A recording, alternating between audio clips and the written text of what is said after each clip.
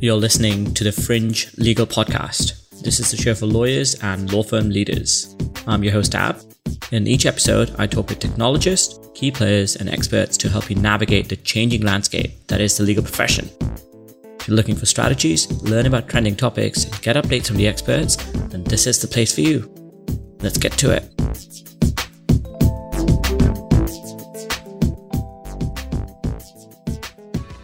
So, Paul, thank you very much for joining me today for this recording of the Fringe Legal Podcast.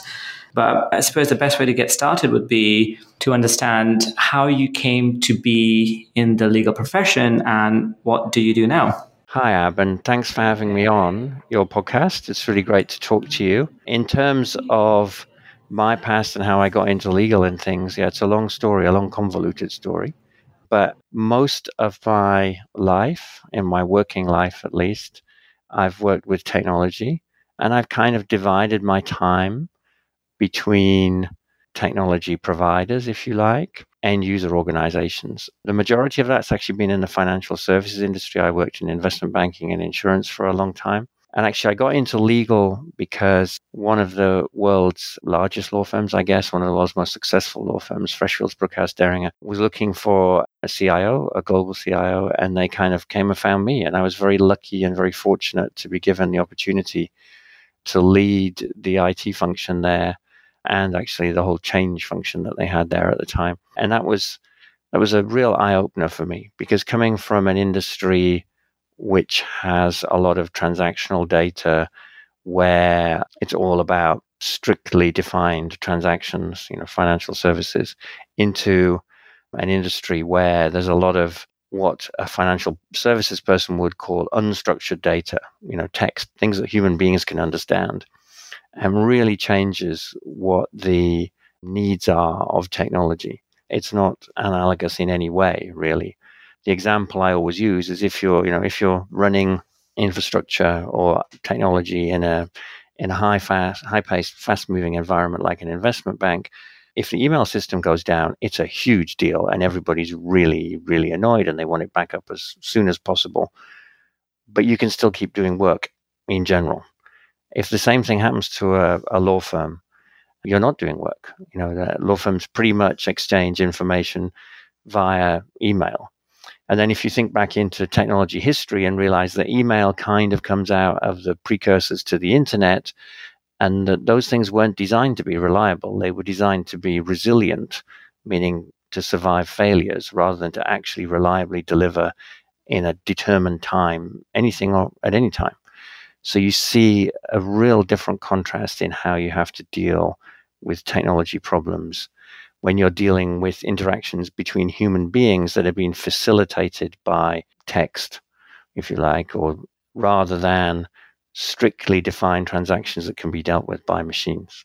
Yeah, that's really interesting. So what was what appealed, other than someone reaching out to you, what was the appeal of the legal profession for you, and what was that transition like? Because it sounds like they're related, but also in some ways very different worlds. How was that transition for you?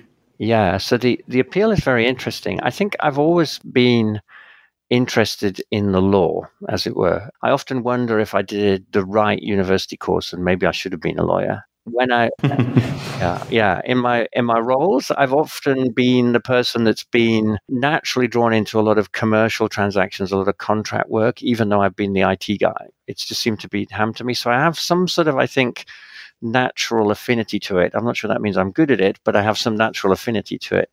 The transition is a big one. Coming from an organization that I did that had close on 100,000 employees to even a big law firm that has 6,000 employees, but 450 of those people are partners who are owners of the place, is very, very different. And that partnership culture and the way it drives law firms and the way they are is the biggest thing to get used to, frankly. I was lucky in that I was kind of brought in by some partners who had some specific things that they wanted doing in the space I was in, and had spent the time to be educated in what they needed, and I hope made a good decision in hiring me. And and I had a lot of support. But I remember on my first day, the managing director of the firm, he said to me, "You need to come to Germany with me tomorrow. You need to meet partners. The first 90 days of your job is really about meeting partners. So can you come to Germany tomorrow?" And I think that kind of organizational structure and how it drives how law firms work is fundamental to understand. And I think if you do that, the other skills that you have can be valuable. One of the things that was very necessary in that job for me was actually to kind of do a technology catch up and an organizational catch up to bring a team along. And I'd done those things in other places, and I'm sure that's one of the reasons I was hired. But doing that in the same way you would do it in a large multinational corporation is not going to succeed. Law firms are great places to work, I think, but they do have a different kind of culture. And in fact, now that I know a lot more of them, I realize that they're pretty different to each other often as well. Yeah, and I mean, that's really interesting considering, you say you had this affinity towards law, and I wonder if you did choose the right undergraduate degree at university. But what do you think? So, there's two segues I want to sort of dive into, and two interesting things you mentioned. One is the huge shift in, working in a 100,000 employee firm or even a 10,000 employee firm or business compared to a law firm that has 450 owners. And the second is around why you might have been hired. So I presume you did a good job. You were at Freshfields for 5 years, so that's good. You did a good job for 5 years. But what do you think? So let's pick up on that. Why do you think you were hired as someone who wasn't in legal? You're still a leader of a business and certainly in the commercial banking space, but it is different from a law firm and the tenure that you might serve in a law firm. What do you think was the reason for you being selected over others? Over others, I don't know. You'd have to ask the people that hired me. But of course. but they were very much looking for someone from outside legal. They wanted a different perspective, and they weren't just doing it in technology. They actually brought in a head of marketing and KM and a head of HR from outside legal as well. So they were really there was a group of partners that were in management positions that had convinced the rest of the partnership, and those who know law firms know how important that piece is, that they needed to be a bit radical at that moment in time. And they weren't in any kind of crisis. In fact, it was their most successful period ever. And I think there's good insight there.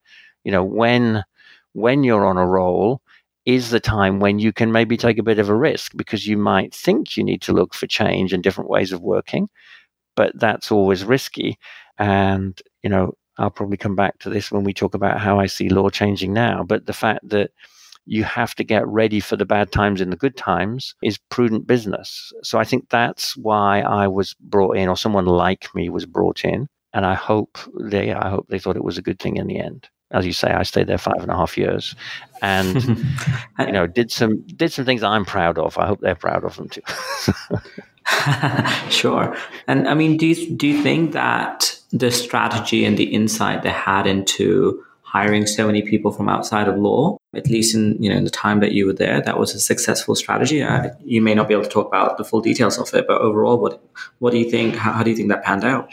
So this is where it's very hard to be objective for me. I think law firms have a habit of getting under your skin in a good way. If I talk to anybody now about law firms, if I talk about Freshfields, I always somewhere in the conversation, or sometimes explicitly and immediately, say the best law firm in the world. It was a great place to work, and it's very difficult for me to disentangle the way they treat their people, the way they treated me, what they do and how they do it, from any particular strategy, actually. And I think other people that I know have spent a long time at other law firms feel the same about those law firms. I think there is, very often, and obviously not for everybody in every circumstance, but very often law firms do a very good job of getting the best from their people. That kind of makes it difficult to make that objective, was it a good strategy decision? Of course, I was hired in 2008 at the real peak of the economy, and I joined in early 2009 when everyone thought the world was going to end. So the strategy, as they say, no plan survives contact with the enemy. I'm pretty sure that was true too. My first job was to save 15%, right? And I guess they were hiring someone from outside because they thought they probably would invest. So there's has those parts to it as well. The real world intrudes on the best laid plans. But as I said, I think it's just very difficult to disentangle the different things. Do you think that, and actually we'll come on to this and towards the end actually in the last segment, but I do want to actually briefly talk about what were some of the things that you learned in the 5 years that you were there, 5 and a bit years you were at the firm. I'm assuming, past the transition period, past getting to know the 450 partners and business owners and so on, traveling constantly, meeting people. What were the key takeaways, lessons that maybe have either some I'm sure probably have stuck with you now. Some that I'm sure you try and pass on to others. But what were some of the key highlights from your point of view? I think there's some funny things you learn. You learn some big picture things and you learn some little things. I think I'm much more respectful of giving people time to talk and listening to people in a very practical way in meetings now. That was something I really learned there. I came from environments where sometimes there was a bit of a syndrome of the kind of smartest guy in the room thing going on. It can happen in financial services, and you deal with that in a particular way. I think one of the things you learn from being around a lot of experienced and knowledgeable lawyers is that quite often you should just listen. And that's a very tiny piece of kind of almost coaching that I learned there, but that I always remember being sort of realizing pretty quickly during that initial transition period. I think the other things, obviously, I learned a lot about the mechanics of how a law firm works and a lot about how the industry works, how you get and retain clients, what's really important to improve, why clients pay their bill and what bits of the bill they don't like.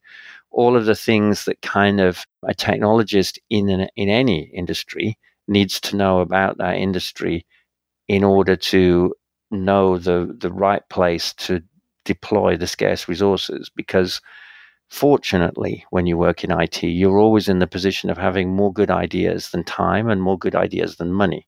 So you're always prioritizing and, being able to know enough about the mechanics of the business, what makes the business successful, and also the strategy of the business, where it's going, where it wants to grow, where it doesn't care about growing, where it's just using something as a cash cow. If you know those things, you can steer the business. But that's a kind of generic skill and maybe something I was hired for, because that is what I've done in a lot of places. That kind of glue, right, being the glue between the technology and the business, if you like. And I think listening to that, I would almost segment the skills into personal development, almost for lack of a better word, type skills, right? Like listening to people, but also more business focused strategic things like understanding the mechanics of the business, the law firm, the strategic aspect of where the business might want to go. For those that may not be, and I'm asking this for a very selfish reason, if me or anybody else or someone who's basically a newly hired CIO, IT director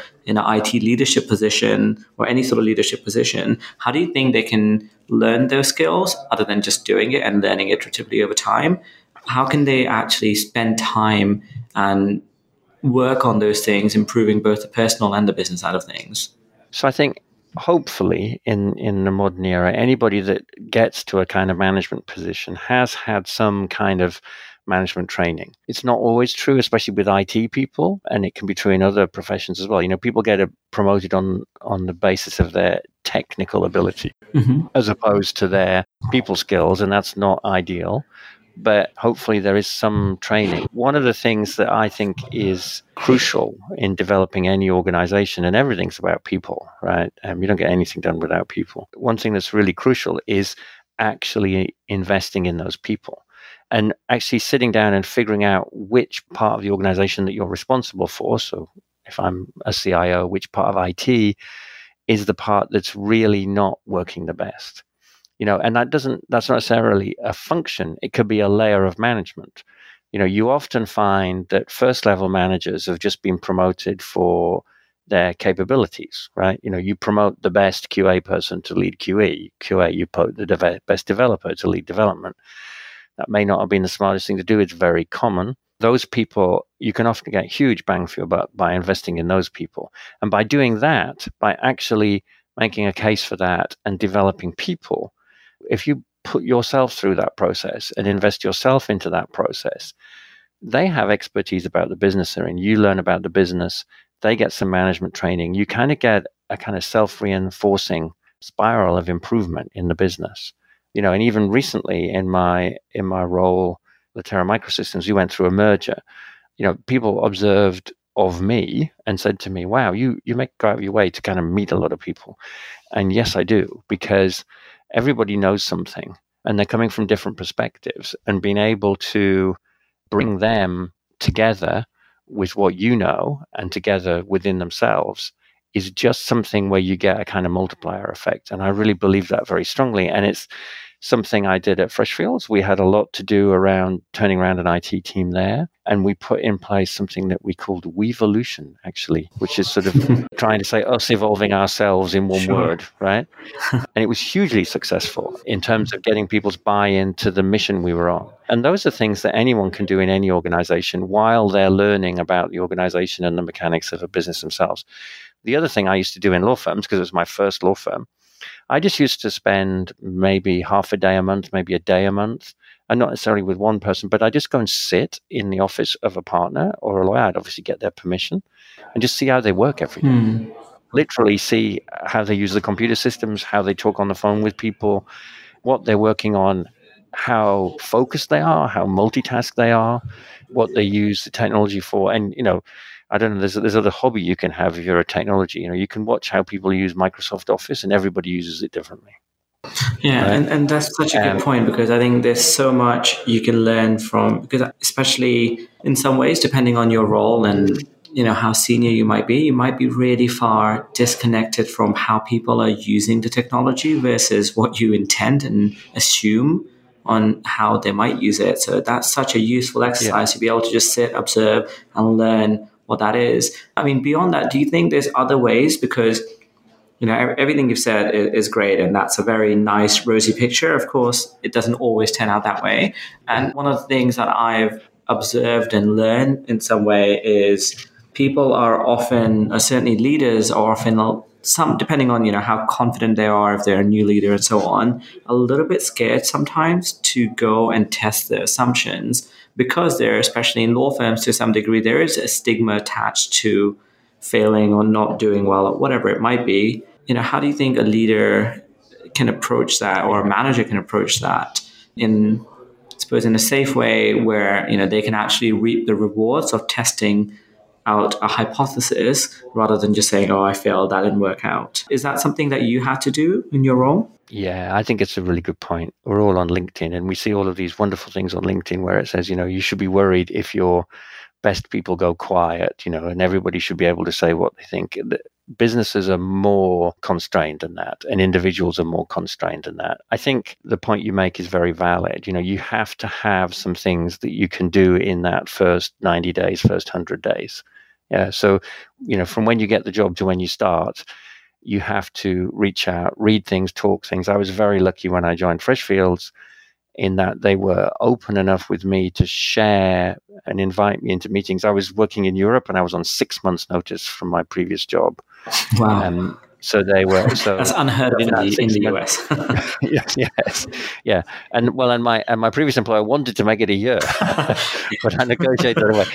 But during that period, I managed to get the two organizations to agree that they were so different that it didn't matter if I was kind of involved in some of the forums and decision making and in Freshfields. So I got a kind of seat at the table, but no real influence yet in some of the key forums, and that was very valuable for me. But you still have to, when your feet hit the ground, people still do expect a little bit of instant solution from you. And I think it's very valuable if you're starting a new role anywhere, that you do have that, within the first, actually, as I said, probably in your mind before you join, but you need to verify it.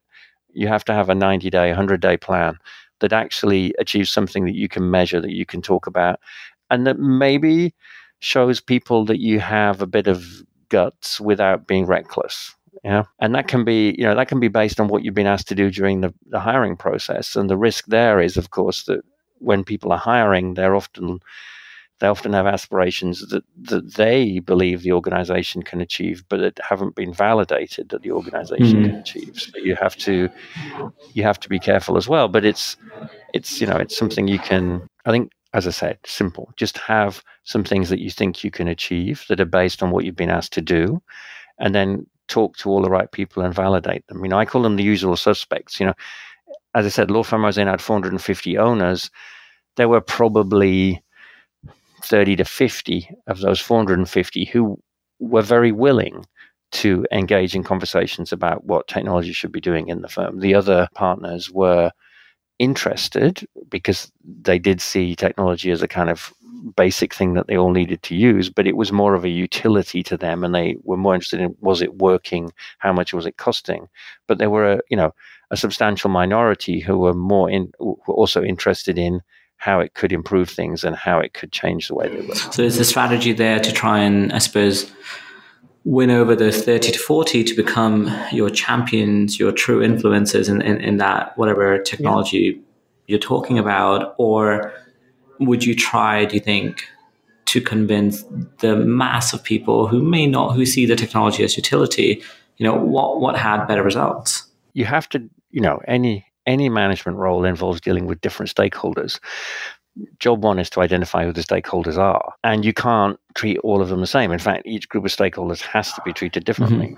Mm-hmm. There's a thing that you can cynically say about law firms and culture, which is that the culture comes from the partners and the support staff, business services people, whatever, if you call them in different places.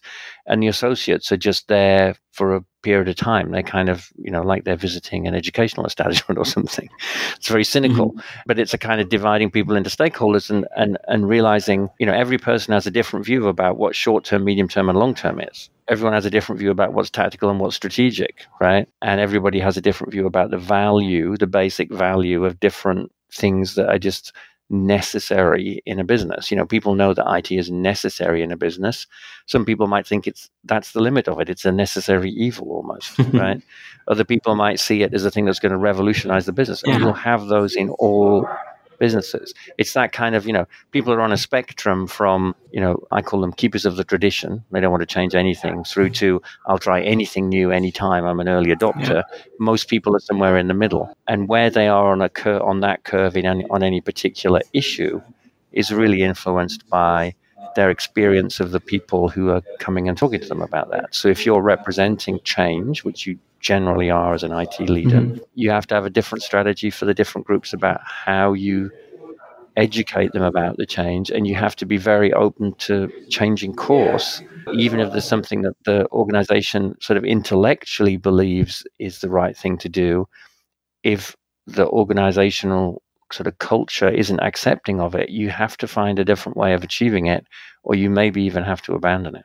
I think that's a really good segue into talking about your role changing. So you obviously went from working at a law firm to joining a legal technology company. So what was the story? What was the reason that happened? So you went from, Latera, and now what is Latera Microsystems? So tell me a little bit more about that transition period there from Freshfields to Latera. Yes. So at Freshfields, this whole thing about bringing in people from outside the industry was openly talked about, actually, even right from the beginning during the hiring process, as being a phase, right? So part of the task there was to build a group of successors and then move on. And it wasn't explicit that you would move on within or outside the organization. But if you're an IT person in a law firm, it's kind of, you could become the COO, I guess, but Freshfields don't have one of those. So it was kind of, in a way, kind of openly talked about through the whole time I was there as a not a fixed term thing, because there were certain things to but there wasn't any stigma attached to you having sort of potentially looking to move on at some point in the future. No. And, we reached a certain milestone, and we'd done some pretty tough things, actually, and made some big changes. And there were some successes that I'd kind of groomed, if you like, for want of a better word. Yeah, because it probably has a very negative connotations, that word now these days, I'm sorry.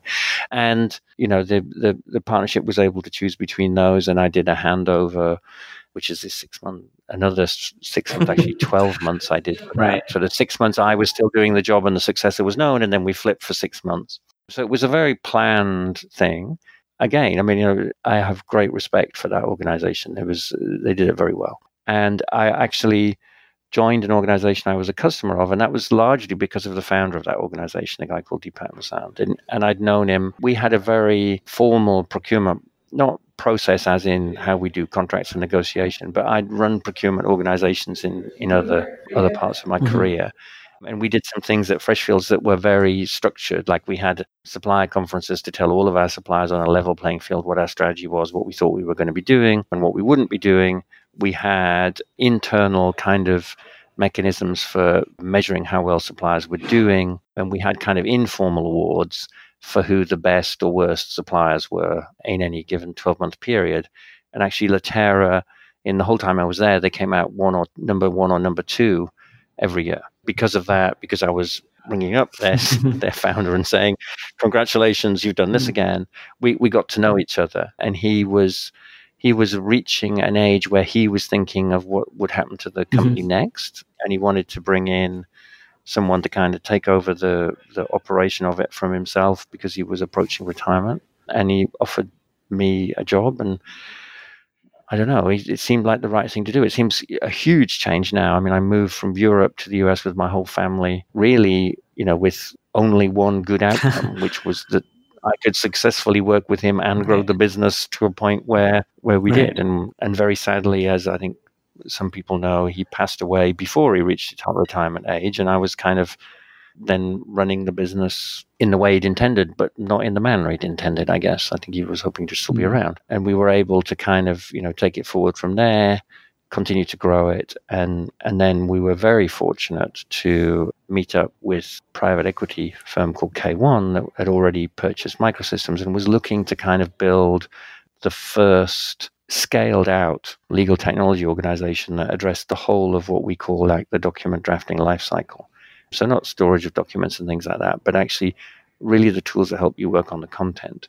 And since that had been sort of the mission of Latera anyway, and I think the mission of Microsystems as well, it was a very natural fit. And the other two companies that were brought in through that process, XREF and the Sackett Group, are really great additions in terms of the technology and the people and the experience they bring. So we ended up with a platform company, a PE you might call it, that is able to uniquely address a big chunk of what lawyers need to do in their day-to-day work. And I think the timing is great because we have, in the industry now, you have a lot of basic change going on, just plumbing kind of change. You have Microsoft changing the way they work, and lawyers really work in that kind of world with more frequent updates and really not supporting things for years and years after they've stopped shipping them anymore. And you have increasingly rich stuff. So you have that never-ending increase in the size of emails, increase in the size of documents, increase in the number of documents you have to store. So that kind of basic plumbing gets harder and harder each year. And then on the flip side, you have all of these sexy new technologies coming along. And where we sit in Latera Microsystems is that we leverage the sexy new, we make the plumbing easy to do, but fundamentally what we do is that we help people in the middle with the things they do every day and doing them better. And actually, we'll probably talk about that later, but I think that has a very profound, or can have a very profound influence on how people are able to innovate. Because I think execution and innovation are strategically linked, actually, in ways that people don't sometimes think. And I mean, you recently wrote about this in the ILTA peer-to-peer publication. And one of the things I noticed that you mentioned there was this need to shake up the traditional model of delivering services to the client, actually, not to the law, not how a law firm works, but how they actually deliver services to their clients. And I suppose we can talk a lot more about sort of consolidating these technologies and ask some questions around that. But one of the things I wanted to get your take on was, do you think we're getting to a point as we have all of these things, all the plumbing, all the sexy new technologies and everything in the middle, that we're getting to a point of diminishing return where there's just, you can only put in so much and then it becomes a nuisance rather than a helpful utility? Do you think we're getting to that point, and that's why the consolidation story and the whole merger and everything else makes a lot more sense? So that's the Henry Ford faster horses thing, right? So, Henry Ford would always say if he listened to his customers, he would have been breeding faster horses, not building cars, right? So no, I don't. I think the thing that about technology and new technology or better technology is that there's a lot of hype and a lot of fashion in the technology industry. But putting that aside, technology comes in cycles and in waves. And certainly I've been very lucky in my career. I kind of entered technology as probably the very first generation of people who could actually have it at home as well as at work. And by the time I retire, we may have gone full circle, so that actually the technology you have at home is so ubiquitous that you don't really notice it. And that is the real transformation and the real disruption, actually. So the initially people look at technology and they look at it in that sort of faster horses way. They think about, how can I use this technology to do what I do now better? How can I automate? How can I increase productivity? How can I do this? They're looking at incremental process improvement on what they already know, rather than the great unknown out there, right? Yeah. And then that leads to the question about, well, how much of this can we do before it's not worth doing anymore? But then someone comes along and uses that technology or a technology very close to it and does something truly disruptive and changes the game. And that's really where that comment about changing the way you deliver to customers rather than just improving the way you work comes from. So you have this kind of, and you never know what those things are, but they do happen. I mean, there's all sorts of cliched examples, smartphones. Why didn't Nokia invent the best smartphone, right? They had all the money, all the market share, and some very smart people. And they lost out completely there because they were incrementally improving something. But that's, if you look at the Nokia story, and there's lots been written about it from lots of perspectives, and I wasn't there and I don't know, but a lot of it comes down to the fact that actually they could execute making phones very well, but they couldn't execute other things well that were needed to move that business forwards. And that's interesting, right? Because they were great at execution, but not great at execution in another sphere. So those kind of things are things that mean that technology is never done. I mean, there's another famous phrase, and I forget which economist said it, but innovation destroys businesses; it doesn't create them, right? That's very true. And if you're going to be one of the ones that doesn't get destroyed by the disruptive innovation that a technology brings when it comes along, you really have to be on your guard and looking out. Yeah, and I mean, I think that's such a good point. And one of the things that, again, going back to your peer-to-peer article, because I think there were some really good snippets in there around innovation. One of the things that you wrote, whether you remember or not anymore, was around sort of disruptive innovation, how it can be a powerful force, but it's the idea of having those, innovating in a new direction that can have unintended consequences. And actually going back to the merger that created Latera Microsystems, from the Latera perspective, right, as a singular company as it was in that time, was that something that Latera wanted to do? Were you approached by the private equity company? What was the vision, or was it sort of some sort of, a mutual agreement? Who seeked out whom in order to sort of make that vision come true? How did that come to be? Yeah, I think I'm actually bound by confidentiality not to tell you that. Fair enough. One thing I can talk about Latera's strategy. I think one of the things especially when you're in a founder-led company or a startup, right? You were once, some people in a garage inventing new stuff, hoping to disrupt the world, right? And therefore, you have to assume that someone is doing that to you, right? And so one of the things, you might have the greatest product, you might have bootstrapped a company. One of the things that you always have to be conscious of is that you have to grow up, right? And at some point, and you have to address other needs your customers have rather than just having the sexiest, best technology. So there was definitely that kind of thinking at Latera, and that, why I was brought in, for instance, to that organization. That you can't be a startup forever. There's all sorts of views about how you want to make a company feel. Do you want to be how you want to feel internally, and how do you treat your people? And that's a different thing. But you can't actually be a startup forever. And if you want to be successful, and if you want to deliver on the promise to your customers, you're always. I think that's something that I've lived with my whole career. You've got to think about your customers. They have needs that do involve how great you are at technology, but also involve how great you are at meeting their, servicing their needs, how great you are at supporting them after the fact, how sustainable your business are, making sure it doesn't rest on the skills of one or two core people and things like that. So the need, as you get more customers, to get more scale yourself isn't just a kind of egotistical, we're going to build a big company thing. It actually is something that sustains your relationships with your customers. So I think, markets tend to reflect realities. And I do believe that, the private equity market is very buoyant because there is a lot of innovation going on, but it needs to reach that sustainability point to be really valuable to society.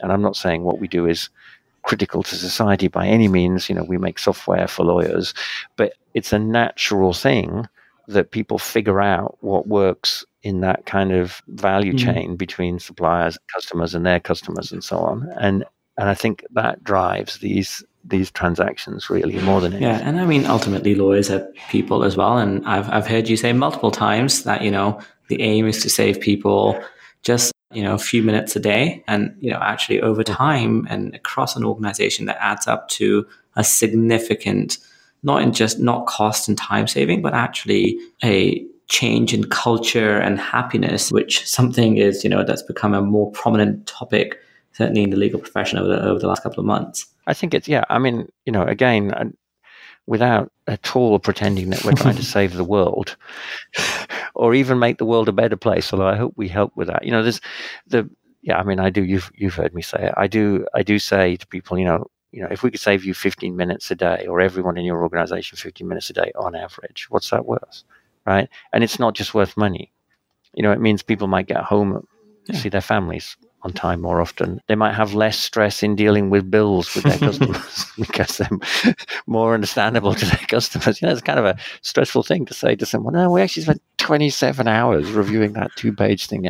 Right? So there's a bunch of ancillary benefits. And in fact, one of the ones that always resonates with me, because it's how I work, is I think if you make things easy to do, and another phrase I use is, easy to do the right thing. If you make it easy for people to do the mundane stuff that they need to do in their job, that they just have to do, then especially with the people we're dealing with, where they're really being asked to think, to give their opinion and to give their advice, if you can give people more time to do that and longer spells to do that, then you can really improve, from a customer's point of view, the quality of what they do, and hence the value of what they do. But I think you can also make people feel more fulfilled in what they do. And I think a lot of what we do with our software can do that if it's implemented well, and implementing it isn't that complicated. And if people really are willing to think about, how they work a little bit individually to get maximum value from it, you can really actually, get closer to that kind of working environment that you want. And that does actually ultimately let you innovate more in your space, right, whatever that is. And I think that's something that a kind of slightly higher purpose that maybe we are working towards. Obviously for Latera Microsystems, that's all around the document drafting lifecycle. So I have, I suppose, to segue into almost the last section for us, 2 questions. Would you help define for the audience what that means? Because I'm pretty sure not everyone's going to be familiar with what that means. And, after that, I actually want to touch upon how do you think that's going to get affected over time, right? What's the next steps, not just for Latera Microsystems actually, but the wider profession? Yeah. So the document drafting lifecycle is the process of producing a new document for a customer, typically, but it could be an internal document, a policy or something. And it involves going from either an old document you have or a virtual blank piece of paper through to a good first draft. And we have tools that help with that. Then you need to augment that first draft. And we're really interested in documents that need human intervention, that can't be just generated automatically. So you augment that with your experience, which you might have saved within tools that we also provide. And then you need to check it. And we have tools that use what would get called AI these days. We used to call it natural language processing, part of AI, to analyze documents, make sure you don't make mistakes, Then you need to interact with other people with those documents. You need to understand how they're changing the content and changing the meaning. And so you go around an iterative loop there, and we have tools that help with that. And then finally, you need to kind of produce it and get it out there. And we do that too. And one of the things that is crucial through that whole process is our tools really focus on making it easy for you to work with the stuff you understand, the content, the text that you're working on. But in this day and age, that content, that text only exists in the context of other systems. You store it somewhere, you email it somewhere, you might have some AI system that's analyzing it, you might be printing it out. You might be getting someone to sign it through some electronic signature system. And we have to integrate with all of those systems for this workflow to be seamless. And then finally, we have to present that end-to-end process and that integration in a way that makes it easy for you to do the right thing. Otherwise, you're hopping around from here, there, and everywhere, and we're actually being disruptive, not supportive of what you're trying to do. And I mean, how do you think, and it's already evolved a little bit over the last few years, what do you see as you project either the trend or something completely disruptive, I suppose, into the future? What do you think will happen over the next coming years if you had to make a couple of predictions, or what are your thoughts and feelings about where things are going? Yeah, it's very interesting in our space, in the kind of knowledge worker space for the broadest sense. There's two technologies that are on everybody's lips. Mm-hmm. There's AI in the broadest sense and blockchain, and they sometimes get sort of grouped together as the two inevitable things that you're going to have in your business somehow that are going to do things. And in that sense, they're both often talked about in a way that's a bit not useful as kind of solutions, and then you're looking for the problem, right? I do think they're kind of different, actually. I think AI, and in this case, I mean AI in terms of the kind of big data, machine learning kind of AI that has already spawned several very successful companies, right? I think that will ultimately be ubiquitous. And I think the way that's trending is to be not the thing that you do. You don't do AI. You actually have information, and there are pieces of AI solutions that analyze it, assist human beings, or make autonomous decisions around that information. But the best AI is going to be, I think, when it's truly disruptive, it's going to be when it's embedded, rather than when it's a thing you go and correct. I completely agree with that. I think it needs to be something that's more than just a product or a category, to something that's an everyday thing that you almost really, if it's implemented well, you almost forget that it's AI, right? That's almost the success factor for it. Yeah, exactly. I think that's exactly right. And I think it will come in tiny ways. You'll get self-leveling tables or something like that, right? or you'll get and it's all the way through to, things that are accurately predicting the results of elections or something, which would be scary, right? So or anything in the middle. Exactly. There'll be a whole spectrum of things. Yeah. And anything and everything in the middle. And coming back, bringing it back to legal, and we're already seeing this, we don't play in that space with specific technology, but what we're finding is that the people that do are not struggling, but can bring much more value if they integrate it with the sort of things we do know how to do, right? And we're very open to that. So the ability to be working on a document and say, well, what other clauses have we used like this that actually ended up being in a court case that was won, right? It's a very interesting question that is impossible to answer at the moment, but is something that between a skilled human being and a computer with a lot of information, you can probably figure out, right? And I think those kind of things where it's actually, as you say, almost just answering a question in a way that's natural in the moment is where AI is going to become, and it's not going to be taking over your job. Not yet. At some point, there might be something totally disruptive which changes that.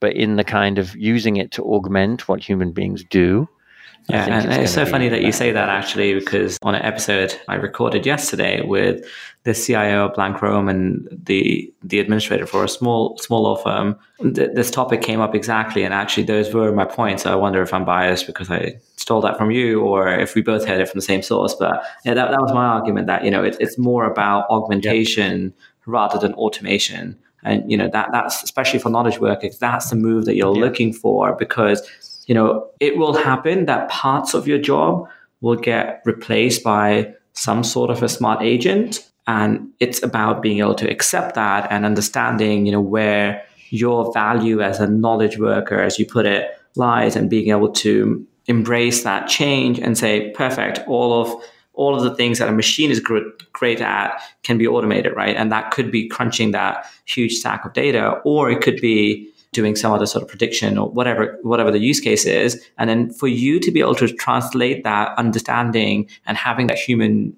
quality of understanding what your clients want, what the business needs, and interpreting and applying that data, I think that's really how things will turn out. The timescale, who knows? But I think it's starting to happen as well already, right? And you mentioned the example of the court case, and I think Lexis released some press release last week where they're able to determine what kind of cases, especially from an expert witness and a judge's perspective, are affected by decisions and certain other factors that you wouldn't be able to do as a human being. It'll be very, very difficult at least, and way too time consuming to make sense. Yeah, exactly. And the court case examples are easy to give, but it could just be, which clauses result in a contract getting agreed more quickly. A corporate client would love that. I was actually talking to a corporate legal department recently, and they were saying, what we would really love to know is, we think we have a standard contract. We don't actually know which clauses get negotiated most often. And of the clauses that get negotiated most often, is there actually just another standard form that they're all kind of homing in on, right? And, the best law firms have always had some sense of that, and they've tried to build on that using human beings and kind of experience. But that kind of thing is ripe for this kind of automation. I've sold 2 million cars this year, right? Which contracts with my dealers were non-standard, and where were they non-standard, and why were they non-standard, and should I just change my standard contract because I'm always agreeing to change X, Y, and Z? Yeah, and I think that's where technology can really come in helpful, where you're kind of doing these post-deal analysis where you have the data, you have the results. So you're not asking a machine to guess and predict something for you. You're essentially asking is not the right word, but programming and configuring it to calculate patterns, right? To pick out the patterns so you can make changes. I think those are things where certainly AI or any other technology would certainly outshine a human in due time. And that's one of the things that I keep hearing more and more is human beings are really not very good at understanding exponential change. I think we can project out to 6, 12, 18 months into the future, seeing how things might change, but we can't really comprehend the exponential nature at which technology often evolves. And, that's been the case time and time again. And I think you used the Nokia example. That's certainly one of them. And there's countless others in the tech space. Yeah. And I think exactly. And it's actually where I was going next. I was saying, all of these thoughts that we're having about AI now are kind of mainstream thinking. I like to think we're a little bit ahead, but as you say, we're not 10 years ahead. But 10 years will come, and in 10 years' time, this thing might have disrupted things in a way we couldn't predict now. Yeah, and I think that comes back to something I believe very deeply, and as I've been in industries where they've been disrupted. I was working in insurance when online insurance became common, right? Which was a big change for them. The fact that first mover advantage, being that organization that has the radical new idea that actually is truly disruptive, is very powerful and can lead to real market dominance. I think you could say that Amazon potentially had first mover advantage in online retail, right? But it's not true that Apple had first mover advantage in music devices, right? iPods. It's not true that they had first mover advantage in the smartphone. It's not true that IBM was the first person to come out with a personal computer, right? There's a hugely important thing. And I think for industries that are feeling threatened by innovation and disruption, there's some homework you can do. You might not have that disruptive idea because, as you said, we can't, as human beings, always see the future, right? No one has any right to know the future, in fact. But if you get really good at execution, then you can be a fast follower. So if you get really good at managing change, if you get really productive, if you give all of your people, as we were talking about before, more thinking time, you can really put organizations in a place where they can be the fast follower. And if you look through history, it's often the fast follower that's ultimately the most successful in the industry. That kind of positioning is something, if I was in a law firm now or even in a corporate legal department, I'd be thinking long and hard about, is this organization healthy in an organizational sense and in a kind of execution sense, so that when we do need to change it, when those changes do surface and we see what they are, we can be one of the ones that takes maximum advantage of them. Yeah, and I think that complements well one of the things you mentioned earlier, which is, if you're looking at that spectrums, across keepers of tradition and early adopters, you need to be somewhere in the middle of that, maybe. And, if you're relatively brave, you might be on the early adopter side of things, but you need to have almost an XY axis where you're looking at how fast can I adopt these things? And actually, I know plenty of law firms and a lot of CIOs, IT directors that in a new market internationally, they're like, we're not going to be your first customer, but we'll be very quick to become your second customer, right? And there's nothing wrong with that. I much rather prefer the first customer, but there is a kernel of truth in that where you do have to keep that in mind, right? Because for some of them, if you don't know, if it's not proven, you do need to be able to validate that in some way. Yeah, and looking at that in the mirror and looking at the seller's side of that, you want to be the obvious choice, right? And you can only be the obvious choice if you bring real value and it can be delivered, right? So you need to find those people that can actually implement the change as well. It's kind of interesting. There's a sort of, we often think of buying and selling as a confrontational thing, but often there's a really good synergy between buyers and sellers where those relatively early adopters, they're not the first, who are taking a bit of a risk, but the ones that see the value, know they can implement it, they actually do well themselves, but they also are great for the supplier, right? Because they validate the proposition that the suppliers put forward. Yeah, correct. I know we're coming up to time, so I suppose in summing up, what would you, if you had one ask for leaders in law firms in the legal profession, other than sort of being better embracing or being accepting of change, being able to adopt faster and sooner, maybe, what would you ask of them? How could they prepare themselves for this? Wow. Preparing for the future is a bit like wishing for Christmas when you're a turkey. I think the thing that I'd really go back to that, make sure that you're creating space for people to be aware, right? To be aware of how things are changing. And bizarrely, I strongly believe, as I said, that involves actually making people very good at what they do now so that they do have that mental capacity to look at what's coming. So really help people to be great at what they do now and get them in a place where they're open to change, because they'll see that change if they're great at what they do now. Perfect. And the last thing, if people wanted to find out more about you or Latera Microsystems, what's the best place for them to do that? Well, then go to our website, latera.com, www.latera.com. And it's a great place to start. And we have other resources there, which are kind of our resources that give back to the community, like The Changing Lawyer. But they can certainly find me there and get in touch with me and you, Abba. And plenty of people who have lots of experience in this sector who can talk to them, which is always the best way to start. Wonderful. Well, Paul, thank you so much. I appreciate your time. And yeah, this was a whole lot of fun for me. Yeah, it was great, Ab, and it's a really good name you have for this. I love the name of the podcast series. Thanks. Thanks for listening to this episode of the Fringe Legal Podcast. Before you go, I have a huge favor to ask you. If you enjoyed the show, please consider leaving a review on iTunes. It'll take less than a minute and really helps others find the podcast. Meanwhile, you can find the show notes and resources from the episode on our website at podcast.fringelegal.com. That's podcast.fringelegal.com. See you next time.